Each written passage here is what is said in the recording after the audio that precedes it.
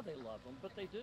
Tony Avent's love of plants started young. I've been gardening since I was 5. His love just kept growing, eventually leading him to open the Juniper Level Botanic Gardens just south of Raleigh. We started out with 2 acres. We're now up to 28 acres. 37 years later, his garden offers something you won't see anywhere else. 27,000 different types of plants from just about everywhere. They're plants that are going extinct all around the world, so we decided to travel worldwide, bring back the plants, trial them, and then we wanted to show people how they can use them in their garden and how their gardens can be so much more than most gardens are. They only open to the public 4 times a year, once a season. Winter has a special place in Tony's heart. And that's why we want to bring people out when the garden is absolutely at its worst. The perennials haven't come up, and show them, yes, you can have this beautiful garden even in the dead of winter. Plenty of plants in bloom despite the season. 10-year-old Anwin came out with her family to celebrate her father's birthday. It's really nice. I like seeing all the plants, all the trees. I wonder what they'll look like in winter and summer. On top of showing the community something they don't normally get to see, Tony's also hoping to inspire gardeners when they visit. We want people to not look at gardens as things that are work.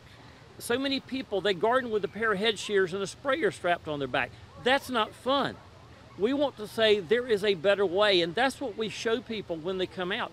And as for Tony's favorite of the tens of thousands of plants, I'm like a politician asking them what their favorite constituent is. It's the one I'm standing in front of that moment.